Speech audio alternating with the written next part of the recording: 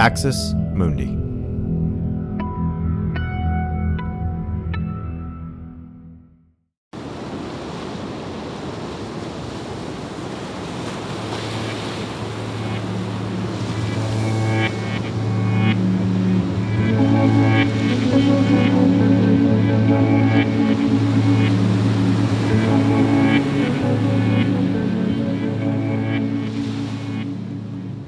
I converted to evangelicalism at the end of my 8th grade year. If you remember being 14, it's that sweet spot where youthful ignorance meets raging hormones, the land of bad first kisses and awkward public displays of affection.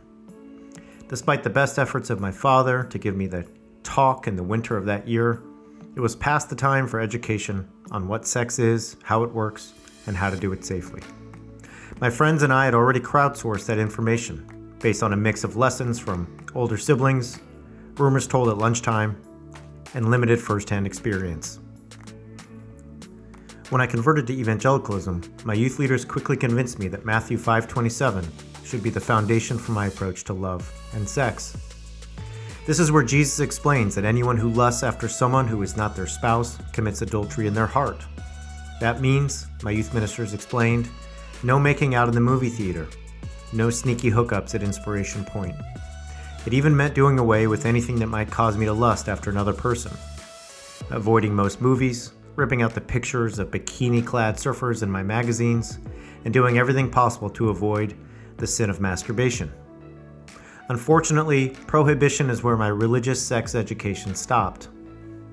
The directive to avoid lust at all costs until marriage wasn't accompanied by any further information.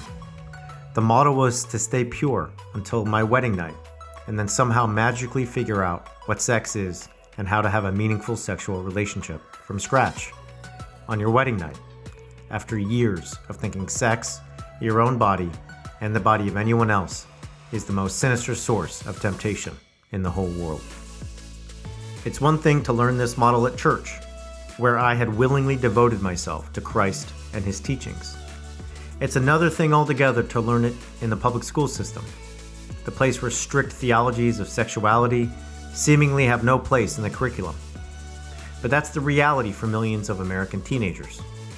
We are the only developed nation, a large portion of whose children learn that the best way to approach sex is to avoid it completely and never talk about it. The results have been disastrous.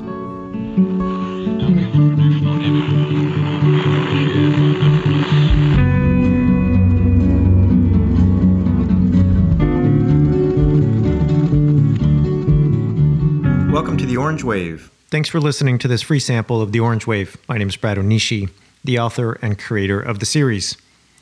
I want to invite you to head over to our show notes and hit the link if you'd like to continue listening to The Orange Wave. I know a paywall isn't something you want to see, and I get it. But I poured my heart and soul into making this docuseries, and we're an indie podcast. We're self-funded, self-produced. We do everything we can on our own to do this work. And so it's a nominal fee, and your contribution will help us make more of these docuseries, continue to do our show a couple times a week, and simply keep an eye on everything that's happening with the religious right, Christian nationalism, and so many other things. If it's just not possible, send us an email and we'll get something worked out so you will have access and be able to continue to listen to this series. Thanks again. We appreciate your support.